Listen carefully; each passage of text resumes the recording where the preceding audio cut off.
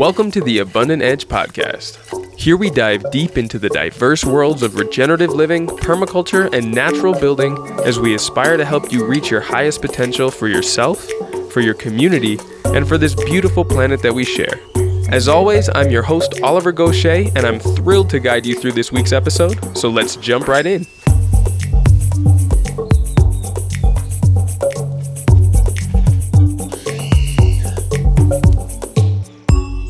This is Sarah from New Society Publishers. At New Society, we are committed to ensuring that the health and diversity of the environment is conserved for the benefit of future generations. Find out more about how we put people and planet first at newsociety.com or on any of your favorite social media channels. Join us this May 17th through the 25th in Platanillo, Costa Rica for a comprehensive Intro to Bamboo Building immersion. In this week-long course, we will cover bamboo design and model making, species and varieties, harvesting, processing, treatment and curing methods, joining and lashing techniques, furniture making, tools, and so much more. All food served as 100% organic and farm fresh. To learn more and register, visit naturalbuildingcr.com. Today, we're going to kick off a month-long exploration of various community models that are focused on regenerating environments, communication, and healthy cultures. Now, in the next 3 weeks, I'll be looking closely into regenerative social networks, eco-villages, and co-housing configurations. As the regenerative movement builds momentum around the world, people are rethinking the communities and societies that either promote or disincentivize healthy development. And though I've never found a community structure that is perfect, the interviews this month aim to identify the innovative progress of the communal structures that I mentioned and unpack the successes, challenges, and lessons in the process of creating truly regenerative community structures. My guest today, Magenta Ceiba, is the Executive Creative Officer of the Bloom Network. Now, Bloom Network is an in-person social network that uses online tools to collaboratively work on regenerating culture and life systems. Local Bloom chapters host skill shares, educational events, and hands-on actions in collaboration with different social movements in their cities. Their online collaboration platform uses augmented intelligence, a wiki, and video calls to help different social good movements share best practices and pool resources so they can be stronger together. They also produce a yearly conference to support regenerative innovation called Pollination.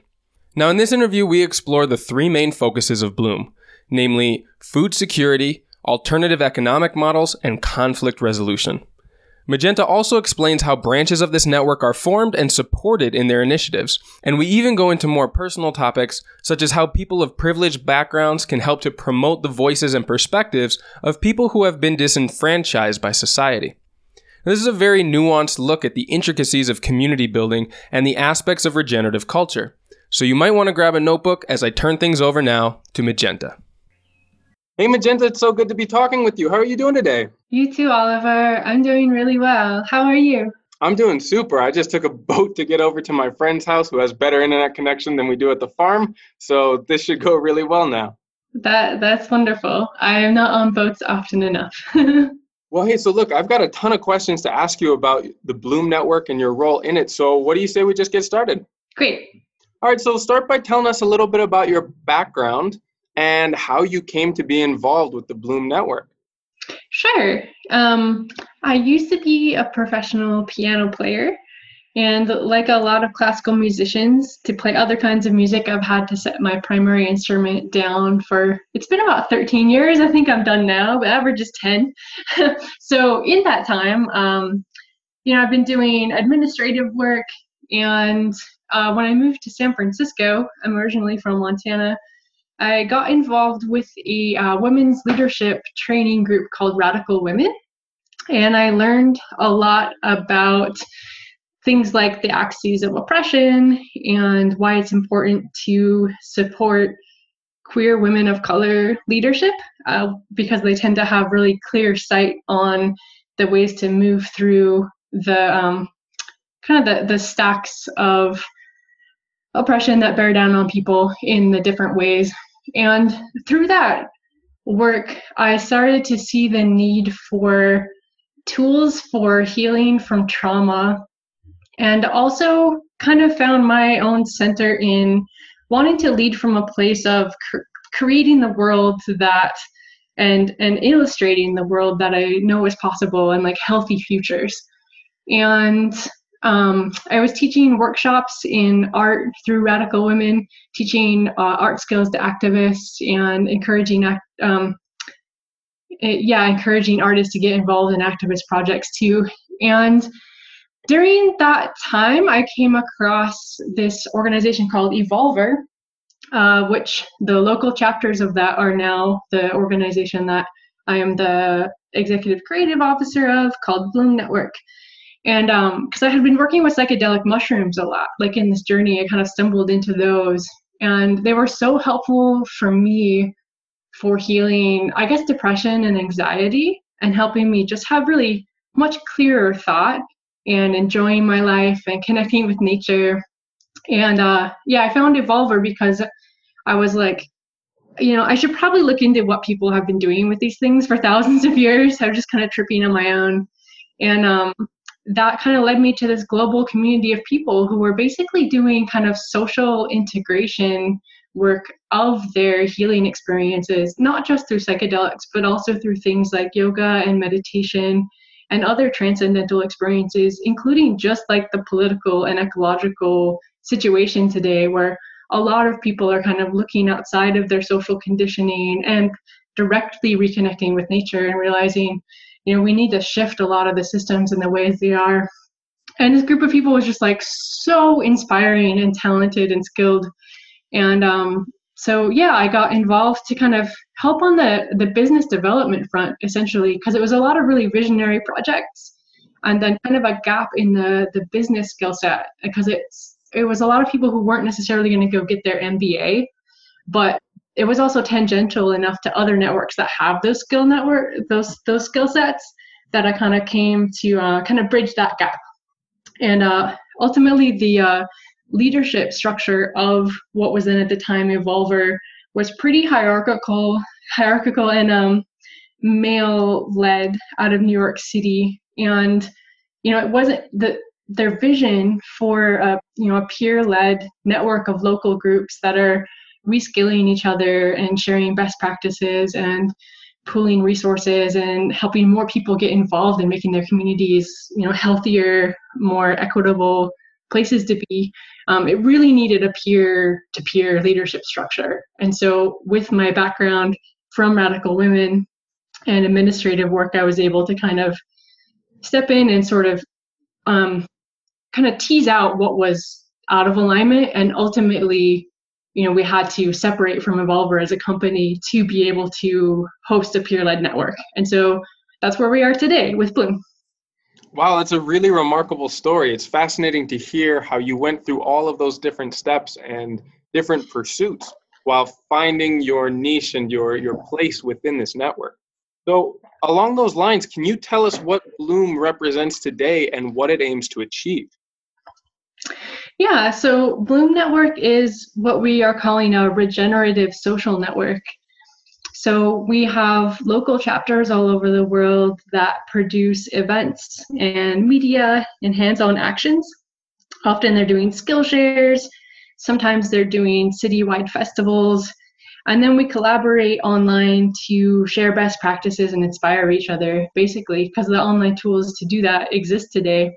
And so, instead of just chatting with each other about the way things are, it's more we've kind of been building a collaboration platform that kind of straddles digital and physical, so that we can use the amazing online collaboration and networking tools to actively collaborate toward, helping different social movements collaborate, so that we can pool resources together and provide kind of a flip the power dynamic, where we're moving from extractive ways of doing things to truly led by community leaders on the ground who are really connected to place, receptively listening to the leaders of multiple movements and utilizing collective wisdom tools so that we can transition the way we are with our ecologies and with our economic structures.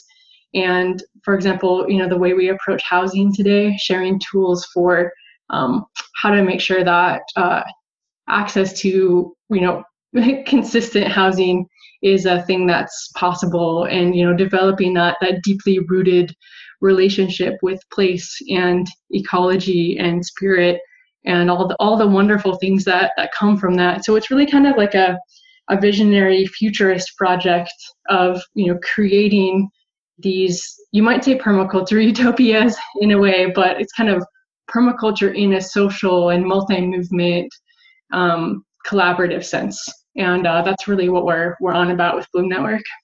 And I got to say, that's what originally drew me to investigate more about this, is how you've been applying permaculture concepts to much more than just ecological care. Now, I know that part of Bloom's mission is to accelerate the spread of regenerative culture. And I'm wondering, what does regenerative culture mean to you? And how have you seen it manifest in the projects that you facilitate? Sure. It's been interesting since we kind of picked the phrase regenerative culture. It seems to be used online largely from an ecology standpoint and more white-led than we were kind of hoping the direction it would go. It seems like kind of an evolution of the sustainability movement. So I think what we would like to do as an organization is help shape the definition of how that word is used to be kind of more interdisciplinary. So right now we have kind of 7 topic areas that we bring together. We'll probably honestly vote on that every couple of years and see if the words we pick for these things, like that frame, makes sense. But it basically combines social justice, community health, sustainable or ethical technology, creative arts, peer-to-peer economy, and what we call earth stewardship. And so within the projects that you facilitate, how have you seen that start to be an emergent quality of the cooperation that you incentivize? Well, one of the things is when we're hosting local events, the space that we create is almost like a public common space. Like the container is very open. So we're not necessarily pushing people into an agenda or strongly asserting one angle in particular on how, activism or community wellness should be done. And that really open, inviting, and community-led place, because the people who come to the events were really receptive to shaping what happens through the local chapter, what kind of activities people do, what kind of support structures are needed and come into place. And ditto, online, we're really responsive as we develop our platform, so to speak, to community leadership. And so that openness itself helps weave those connections between movements. And this is kind of, a structural design nerd kind of perspective, which I'm trying to shift out of speaking that way. But yeah, no worries. I really am the same as well. So by all means, go deep into the vocabulary. Tell me about how you're thinking about these processes, because I do a lot of the same. Sure. So we really, we modeled the network on mycelium. When we were part of Evolver, we were called Evolver Spores, and the whole thing was like a mushroom metaphor. And so we're really like a connective tissue between social movements and what people are already doing, more so than, asserting an organization or kind of umbrella or circumscribing thing on top of that. And so that itself just allows, like I said, self-coordination, peer-to-peer learning, non-hierarchical leadership. And I know some people have bad experiences with non-hierarchical organizing, but we're also not anti-hierarchy. Like the principle we look at it is, encouraging people to step forward with their leadership and their experience and their eldership in the various ways that is, and respecting each other in that. And from that kind of natural natural leadership emerges in a really healthy way. I'm trying to think of some specific examples of projects where you can see that cooperative nature emerge. In Los Mochis, Mexico, there's a local bloom there, and they organize as Proyecto Fe, and it means Project Faith. And they host every year they host a festival. They call it a biocultural festival, and it's a collaboration between, I think, 17 different NGOs in the region. And so, and it has a like multidisciplinary frame. So there's local food movement people there. There are people encouraging people to ride bikes. There's yoga and mindfulness kind of things, as well as I think some kind of marketing support for local regenerative businesses, so that they kind of increase the viability of doing that kind of like rooted, place-based, healthy business making. And they also work in relationship with, I think, a couple of nearby indigenous groups. So both in terms of having relationships with them, so they are responding to the eldership of those groups in the way that they organize, and then also doing service work with those groups kind of as requested and in dialogue. They also host a network of eco parks throughout the city that they're building. So there's a space for sports, and there's a space for teaching people community gardening or urban gardening, so that the food sovereignty piece is there stronger. And then there's a kind of a workshop and art space as well for, again, peer education. And so, it's an emergent, vibrant, again, open containers for, civic community to come together and create wellness where they are, whatever that looks like to them, and in a kind of mutually supportive, collaborative, community-oriented way. That's such a fantastic example of a community sort of taking back its sovereignty and implementing these projects and services and connectivity that really seem to exemplify what the Bloom Network promotes. Now, I know that the three main focuses of the network are identified as food security, alternative economic models, and conflict resolution. So let's take those one at a time, starting with food security. Could you describe some of the ways that your network has come up with to address food sovereignty on their sites? Sure. That's been maybe like the most common thing we do. The local chapter in Long Beach, which at the time when we were part of Evolver, they actually went with, they partnered with Shift. They were called Shift Long Beach, primarily just because the fiscal relationship of that situation was easier for them. But anyway, what they were still kind of in contact with and collaborating with the network. And what they ended up focusing on was called Long Beach Fresh. And that's kind of a local food movement building organization that encourages local food producers and eaters, like restaurants and that kind of thing, and farmers markets to, they're working on policy development so that their cities' policies are most supportive to local food access. And they also, again, kind of work on that marketing piece so that people know that local food is a thing that they can do and a thing that they can participate in and a thing that is healthy for people and the surrounding ecology. And all the kinds of resilience that having strong local food sovereignty brings. In Baltimore, Maryland, the Bloom there is hosting a yearly festival called Mushroom City Art Festival, and it's all about mushrooms, and they teach people foraging and cultivation, as well as some of the cultural and artistic things that come through the wonderful varied world of mushrooms. So they have researchers from Johns Hopkins there talking about psilocybin research for anxiety and depression, and all the new stuff that's coming from that, as well as working with they're bringing speakers who work on things like using mushrooms to clean up oil pollution, because there are some species of mushrooms that can convert I don't know the details of the science, it's like some kind of polycarbon that is involved with oil spills. It like converts that into a starch basically, so you can cultivate the mycelium to deal with that. So people are, trying to reskill each other that's a thing that they can do. Also learning about citizen science that you can do with mushrooms. But the other thing that they're working on there specific to food security is they're using mushrooms and other plants to remediate a lot in a neighborhood called Johnston Square in Baltimore, and the soil on the lot has a high concentration of lead, so you can't grow food there.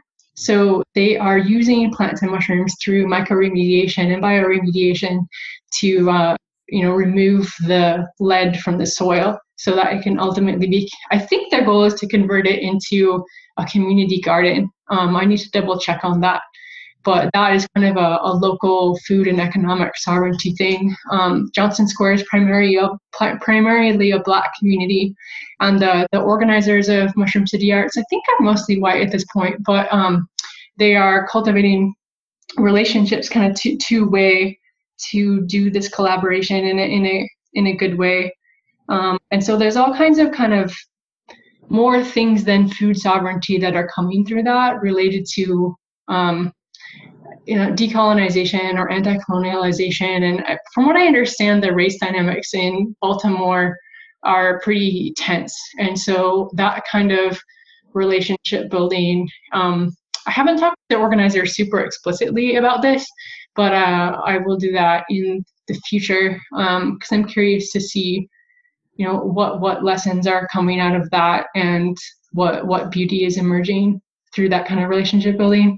The last thing I'll mention is I think local organizers in Sydney, Australia, helped produce a kind of local and regional food sovereignty conference with Indigenous folks and mainstream agricultural producers and policymakers and local urban gardening people.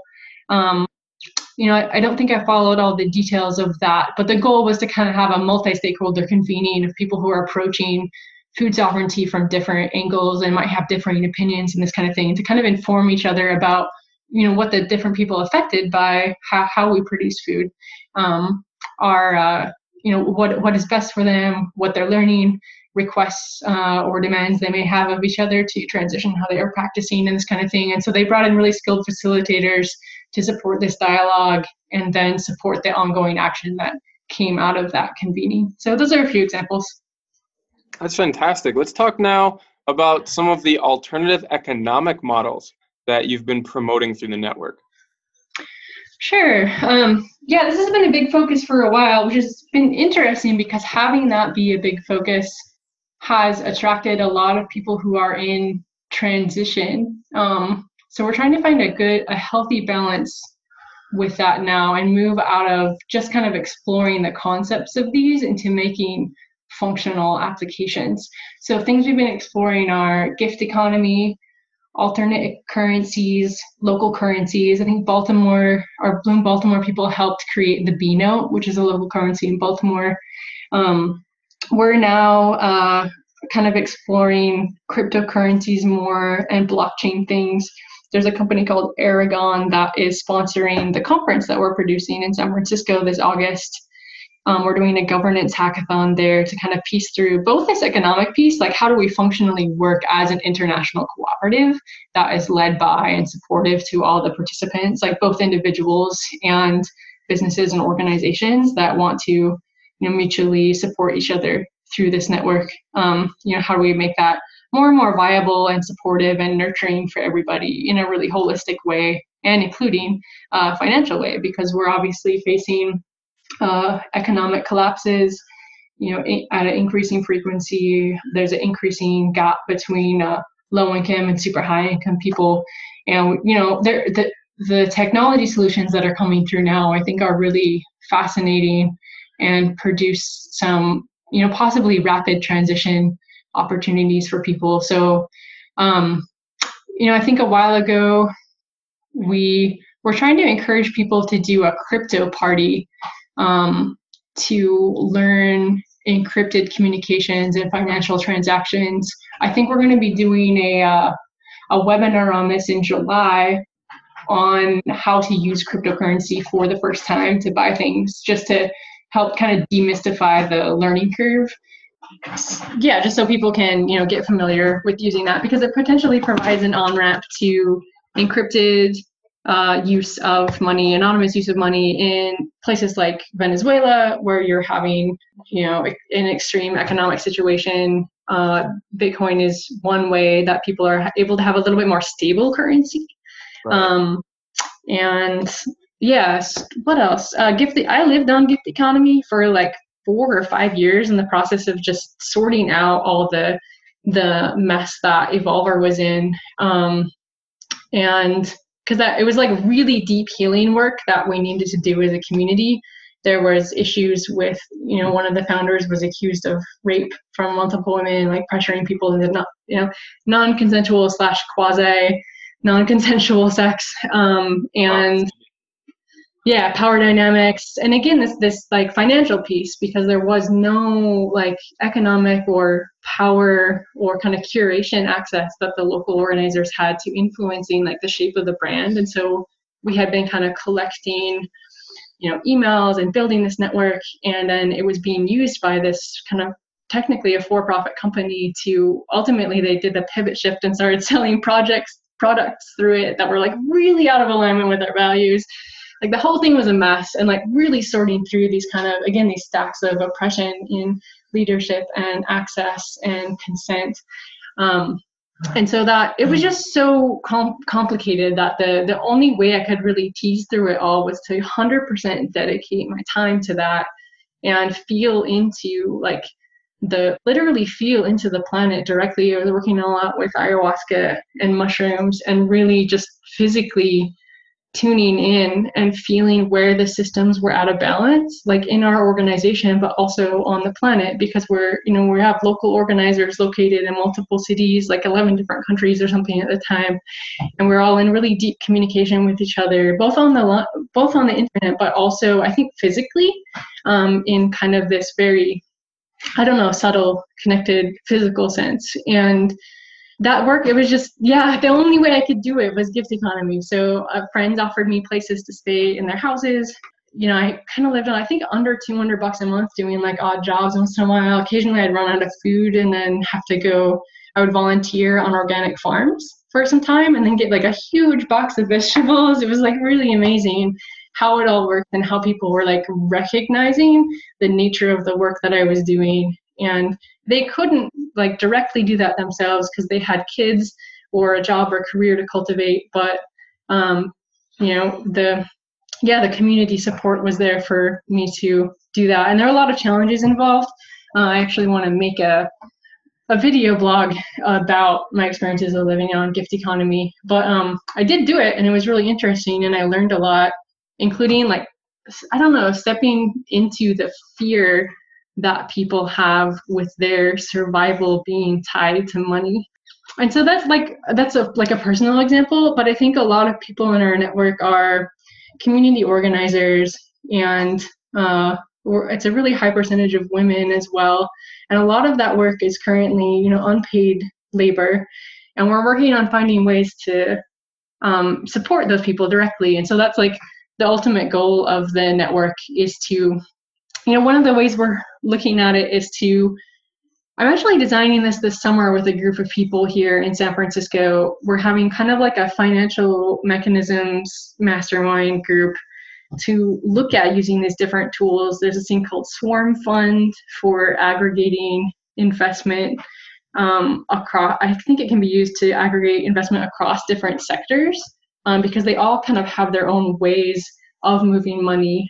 And so if we can kind of pool those different things and set up decision-making structures so that, a combination of the local stakeholders that may be involved, different industries that would need to shift, and different leaders that we respect from different disciplines to come together and, help make decisions about, so for example, if there's an investment pool around earth stewardship and maybe like landscape restoration, all the way to the nitty-gritty of individual permaculture farms, for example, having a way to have a pool of money and then a group of decision makers that are trusted and voted upon, which is a whole, for me, like the economics and the governance technology tools are really interwoven in how these kinds of bridges to collective liberation are going to be possible really quickly.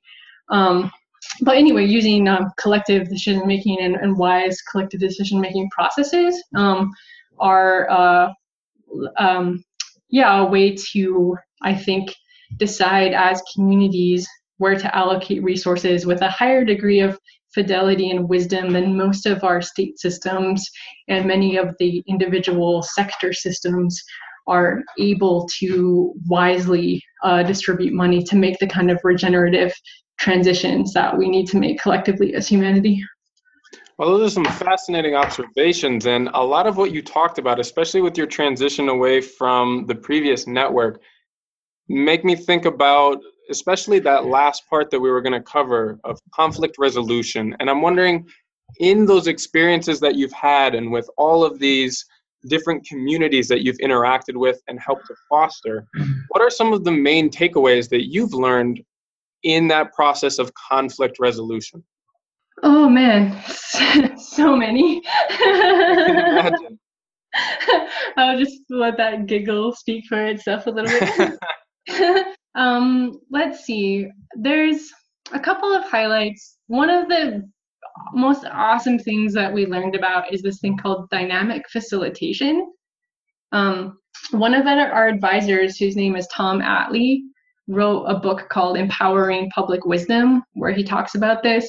It's almost like a combination of kind of deliberative decision making across groups that have widely differing kind of values and needs in a situation, and kind of long running conflicts, and mediation.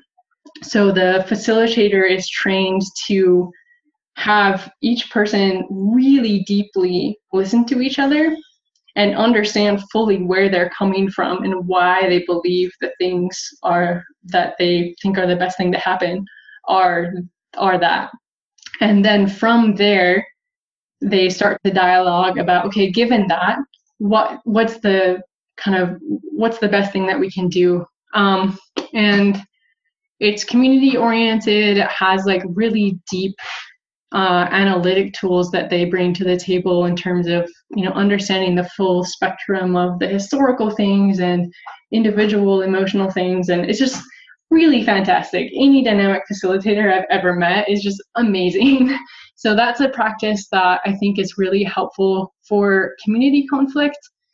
And I would love to see that more widely adopted and known about. There's so many things. We started making a code of conduct for Bloom Network called the Vibrant Heart of Bloom. And we kind of made a skeleton of it, but we're really hoping that the community helps flesh it out and share practices that they have found helpful.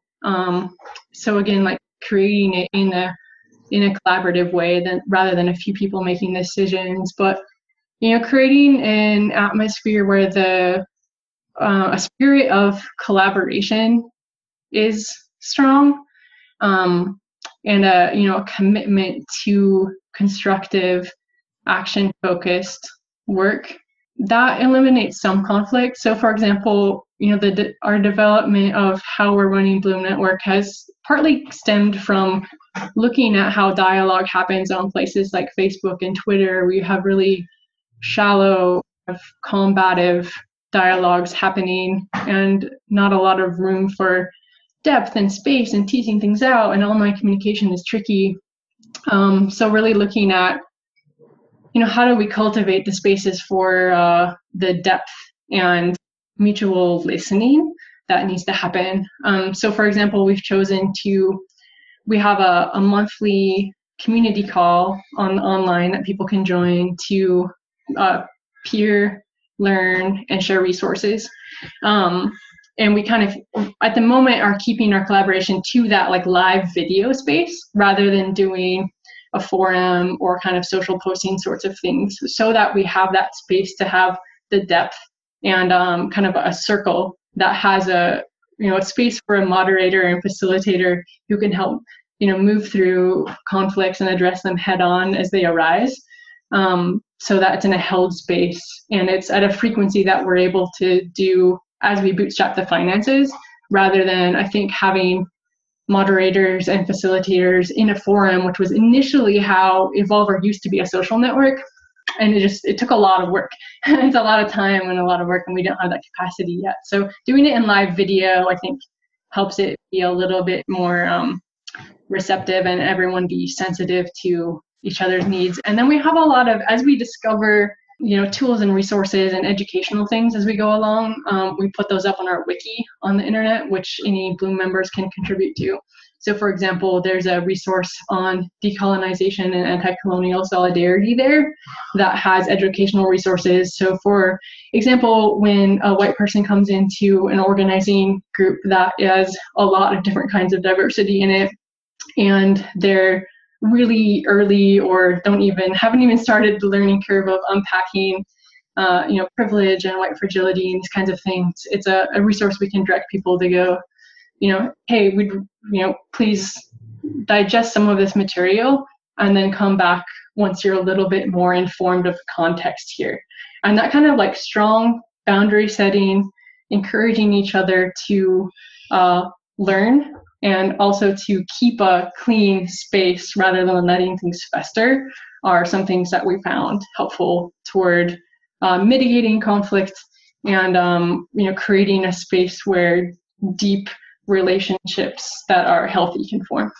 See, I think that's fascinating, and I really love what you were talking about earlier in this interview about how you've worked with previously disenfranchised communities, those that don't represent sort of the demographics in this country that have been primarily in power since the colonization of these lands. And as myself basically representing every single aspect of the imbalance of power dynamics in this country's history. I mean, I'm a Caucasian, male, heterosexual who grew up quite privileged, and I'm struggling to find out where our voices can be heard in this without, of course, silencing or ignoring the voices of other people who have so much to contribute and have previously been disenfranchised from these conversations.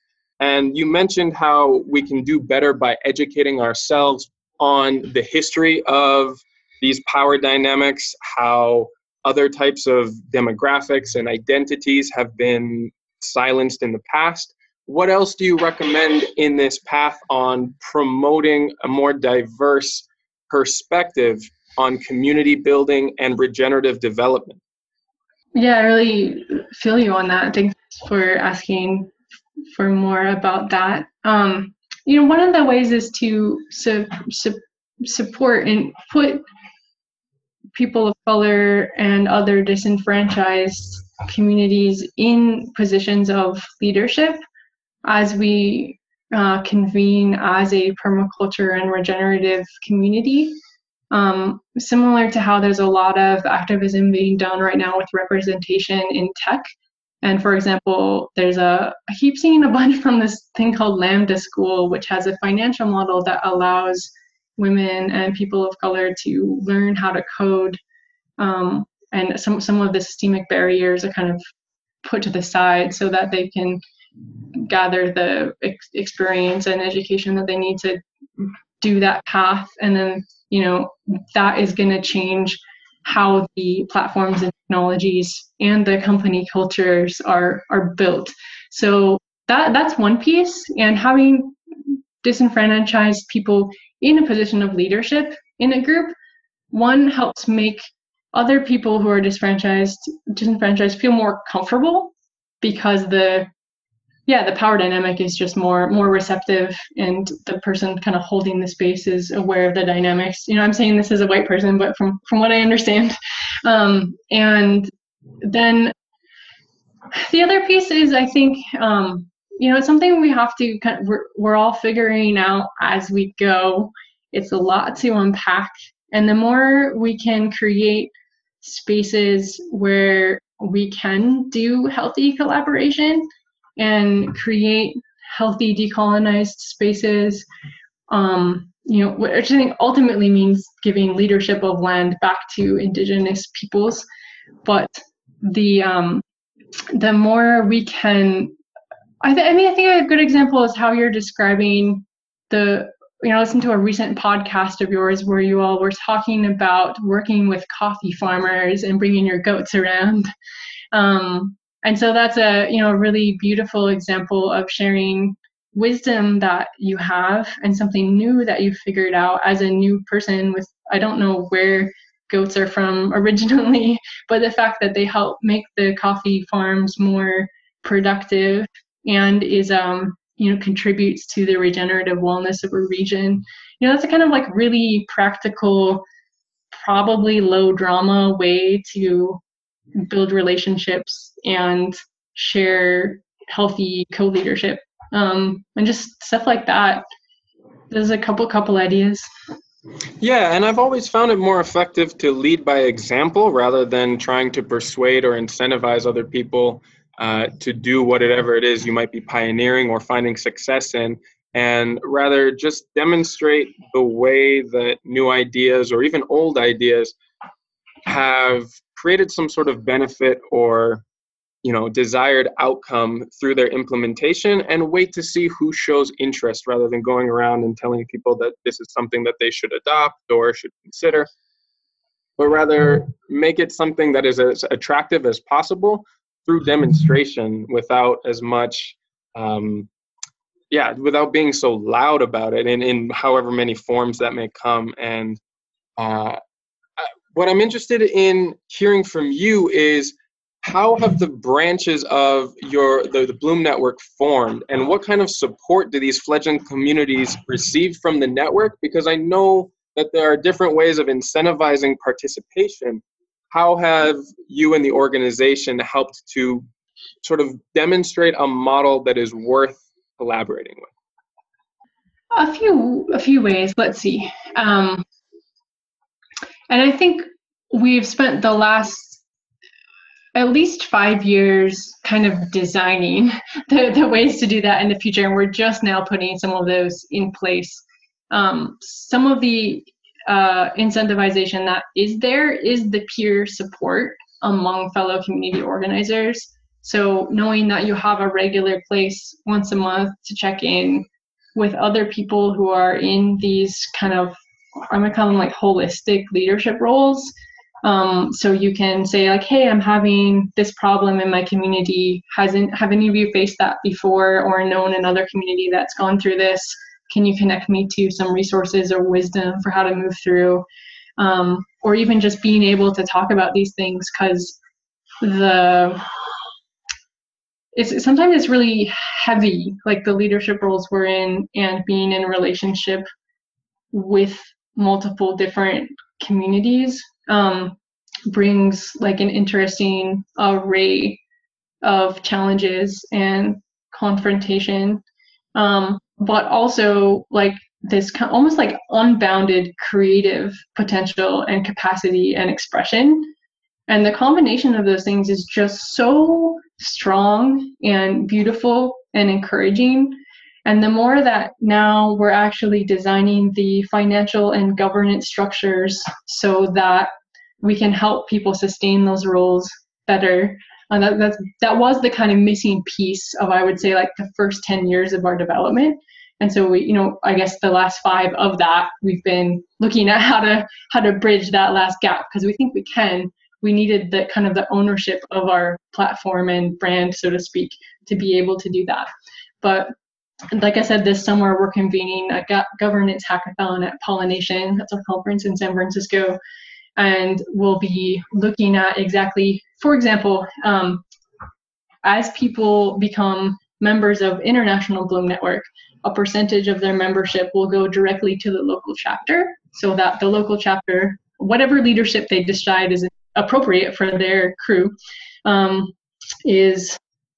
then decide themselves what to do with distributing that money. So rather than like a kind of a granting organization or something, it's up to the local chapters, and that helps build the leadership capacity and autonomy of local groups. And they may be somewhat centralized with a Bloom crew that's making skill shares, or they may be quite decentralized with just like a monthly meeting place, but they are, self-organizing, topic-specific or movement-specific support crews or infrastructures. And so that's another way that we kind of innovate and learn from each other as an international community, because that flexibility is so open. I think I just finally started a local chapter here in Nevada City, California. We call it Bloom Yuba Watershed, because we're trying to encourage people to identify with their local bioregions. And even from the first meeting, it's like the second one, we have to jump into planning, because everyone was like, yes, let's go, let's do this. Let's not just like teach each other things, but let's actually form like a healthy economic and other kinds of supportive infrastructure for us to transition. We're there's a lot of cannabis cultivation that has happened here in the last decades. And as more legalization happens, people are, the economic viability of farming that medicine is shifting. And a lot of people are having to transition. And so we're looking at the healing wisdom that has come through that plant and the freedom that it has cultivated to learn other kinds of healing practices or explore creative arts and, natural dyeing and weaving and this kind of thing, kind of blossoming the fruits that have come from that level of exploration. And so looking at how to share that with the world and also support each other in offering those gifts farther, because we've been developing those a lot in, I think, almost a gift economy context, because the cannabis culture here has supported a lot of open circulation of resources. And so it's possible that the local chapter here, for example, might end up collecting a local membership fee that allows people to have a listing in a directory, and then maybe 80% of that chapter fee goes to the local chapter and 20% international. Sometimes we might flip that ratio, but I think that's how the membership is going to function. We're also looking at how that can work with organizations as well, so that Bloom Network is helping support media and outreach and marketing for all these incredible regenerative businesses from multiple different viewpoints of that, and also community structures that may not be businesses, but would be supported by a more robust fabric of support and not dependent on grant funding or completely grassroots organizing. But we have, it's a little bit abstract the way I'm talking, because we haven't fleshed out exactly how it's designed, but by using a tool like Aragon, where you can create like infinitely customized organization, like decision making and financial relationships using smart contracts, and then using cryptocurrency, where international exchange of resources is very fast and efficient, really enables this kind of international decentralized financial and governance setup to emerge. And we really look at Bloom Network as not like a circumscribed like organization, but it is one of like a decentralized fabric of these kinds of communities and networks that are emerging. And we're just sort of like one node or portal into that. And so a lot of what I've been looking at is how to, I guess in terms of like regenerative business design, I think the way that we start to almost like weave our business models together as an international regenerative community and or social permaculture, whatever the phrases are that people think about these sort of things, but more creating that instead of having to rely on the extractive layers or even like Google or Facebook to do marketing. It's like we can really directly do this with each other and not lose value to the extractive systems, but keep it in the network of people that are building and nourishing and regenerating our ecological and person-to-person relationships with each other. Let's switch gears here for just a second. I know that each new quarter, the network promotes a new theme to inspire action and mobilization. So tell me, what is the theme of this quarter and how has it been promoted for further action? The theme of this quarter, I think, is collective wisdom. We're kind of just getting started with the themes again. I'm actually going to look on our website to double check. Because we've just been building momentum, the community calls have been just really open. So people showing up, people have a lot of questions about what Bloom Network is, and how we're structured and how they can participate. So we're finding that so far, mostly this year, is we're having to be like much more open rather than so much being able to stick to the themes. But the theme this quarter is collective wisdom. If you want to read about that, we have some interesting write-ups on our website at bloomnetwork.org. And then if you go to the participate tab, there's a thing that says 2019 community calls, and you'll find the descriptions of the current themes. And I think it's interesting food for thought, and kind of the frames that we've chosen for this year to help people start to connect with each other. The way it used to work with Evolver is we had a monthly theme, and every month all the local chapters would host an event about that. And that really helped us, share resources as a community in a focused way and aggregate best practices and this kind of thing.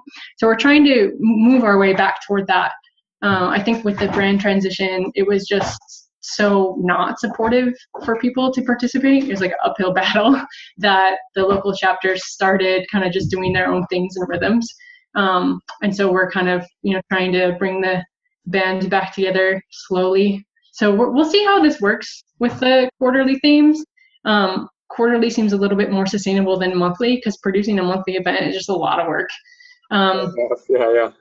Yeah, but one thing I'd like to see us do eventually is kind of almost publish like a digital magazine about each theme. So we're collecting, the best practices from, again, that kind of holistic framework of different social movements that are related to the theme, so that people can make those connections, and start to reweave that, collaborative fabric of what healthy society is, but collect the most awesome videos and art and organizations and things you can do in your backyard, kind of industry transformation things that are going on.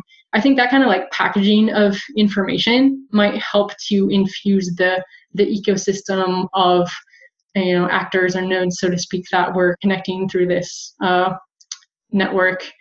Help them gain more exposure, because a lot of these initiatives are really fledgling or marginalized. They kind of have these little micro niches of people that they're talking to as they've been developing, the sorts of healing things that can help humanity move through this time. But they're, again, because of kind of the weird extractive system and the way that, posting to Facebook, for example, incentivizes people that are going to make them a lot of money. And we kind of have to kind of short circuit that system and use it as well. To make things more viable. So I think that can be an interesting, almost media permaculture thing. That's kind of the point of themes, if we can get them going again. We'll see.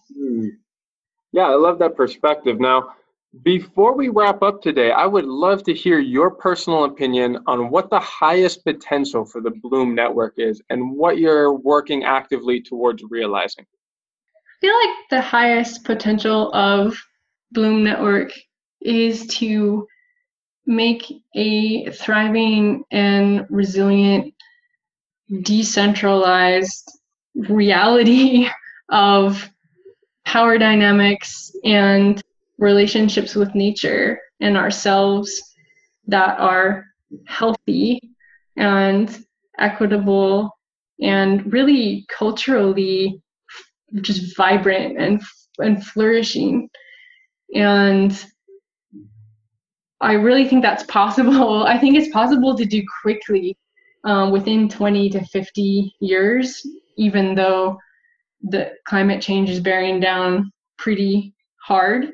I really believe in humanity's capacity and in Bloom Network's highest capacity to support the wisdom sharing and collaboration that will allow us to, rapidly transition the way that we are in small communities and with the places that we are, really transform that into healthy, rejuvenating, vibrant, lovely, balanced places to be. I mean, it's kind of simple in a sense, but it is, but there's so many complexities within the actualization of that. I definitely respect the amount of thought and the amount of preparation and organization that goes into actualizing what seems like such a simple and obvious potential.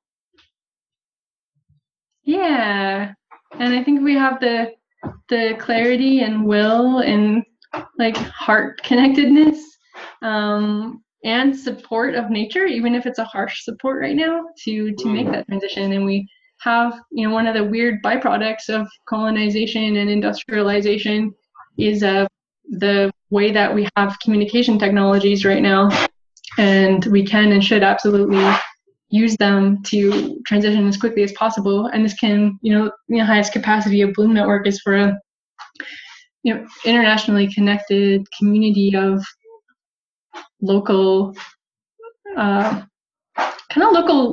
almost call them like healer leaders, to bring through, utilize visionary creativity and inviting community into an open expression of that, to kind of lift the lid off what we're capable and see what emerges in a way that is connected to nature and ethical values and these kind of things. I'm just really, really excited to see what happens as the fabric of that find itself and connects more, because again, it's like not just Bloom Network, it's tons of other networks that are feeling this and creating this in their own unique ways, and it's a really strong thing that's coming through. And the more that people are aware of it and the more it's visible and findable, the faster it's going to gain traction, because it's here that the global solidarity for this stuff is just so profound and so massive. And the mainstream media and governance might not be like showing that very well, but it's so here, and we're all holding each other's hands. And like, even just the example of your podcast, like I'm listening to it and learning so much, and that's a whole huge community that you're in connection with, and there are so many of those.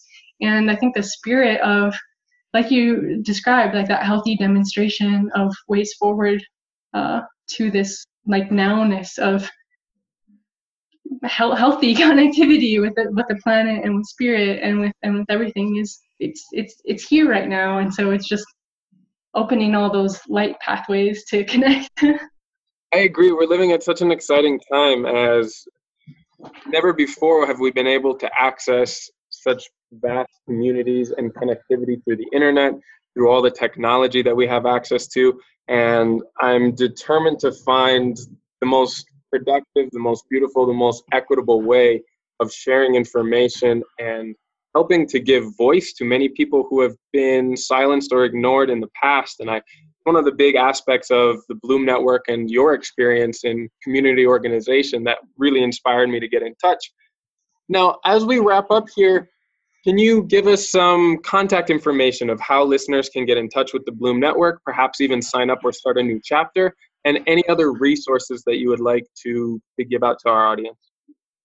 Sure. Our main website is bloomnetwork.org, and you'll find our contact info there. You can connect with us via email at community@bloomnetwork.org. We're on social media, on Instagram as Bloom Network, and on Facebook and Twitter, because our name is very generic. Our URL is Our Bloom Network, OUR Bloom Network. Let's see, our conference website is bloompollination.com, or you can find that through our main website, and that will eventually be happening in multiple cities at one time. So, years down the road, you'll be able to help create that and be part of it. Forming a local chapter, it's really clear on our website. It says local blooms or find a bloom, and there you'll find what current chapters are doing, and then also a link to kind of what's involved in starting one. We try to make it really easy for people, like even if you just host like a monthly potluck or something to get going, rather than producing like an elaborate event or something, that can be surprisingly effective. So we try to make that access as open as possible. Or if you want to tie your existing initiative to Bloom Network, we're kind of working out ways to do that, but really, please get in touch if you want to connect with this thing in any way. Like I said, we're really designing it in a collaborative, open, receptive way, and so people can contribute to the leadership of this thing. So yeah, bloomnetwork.org is the main space. Were you mostly asking where to find us? Did I miss a question in there? No, just if you have any other links or resources that you'd like to share with our listeners. Oh yeah, definitely check out the wiki on our website. I've kind of populated it with just a few articles so you can get the sense of what kinds of things you'll find there. And I'll actually, after this call, I will upload a link to I made like this kind of a sketch of our index. And I think even just looking at that, you'll see the kind of cross-sectional framework of how we're kind of bringing visibility and collaborative capacity across these different aspects of social movements that we consider collectively to be regenerative. That might help make some lights go on for people. So that's the wiki on our website. We have a podcast as well. It's just called Bloom Podcast, and I host that. So if people want to be a host on that or have ideas of what they'd like to see specifically, you can get in touch on that. And then our community call. So once a month, third Wednesdays every month, we meet online via Zoom. You can call in via different international numbers as well if you have low internet connection. And we're right now, like I said, those are really open. We kind of give an update on what where the network's at, and then just kind of have open peer sharing. And people have been sharing tools and resources and questions and starting to network build. And then gradually we're starting to fill in more kind of educational skill shares and panel discussions through that call as well. So there's a stronger education piece happening. But those are the things. Excellent. And I'm just going to add one more thing because I feel like I'd be remiss if you and I were the only two voices talking about how to help to empower new voices and new demographics in these discussions around regenerative culture building. But I did a podcast a little while ago with the incredible author Leah Penniman, who wrote Farming While Black and is a co-founder of Soulfire Farm. And she speaks in depth about many of the topics that we talked about and how people of our own demographics as the dominant culture since colonialization can actively work to help to promote and empower new voices in these conversations. So I'll send a link to that as well as all of the resources that you just mentioned on the show notes for this episode on the website. So Magenta, thank you so much for taking the time today. It's been such a pleasure talking to you. I look forward to remaining in contact, and please, by all means, let me know if there's anything that I can help to contribute to this network and get the wonderful work that y'all are doing. Sweet. Thank you, Oliver. I'm really excited to be in collaboration with you going forward. Really, really respect what you're doing and how you do it. And yeah, you bring a lot of beautiful flourishing to my heart and to my knowledge of what's happening on this planet right now. Well, thank you. That means the world to me. All right. You have a wonderful rest of your day. Let's stay in touch, and I'll talk to you again real soon. All right. Much love. Thank you. Bye.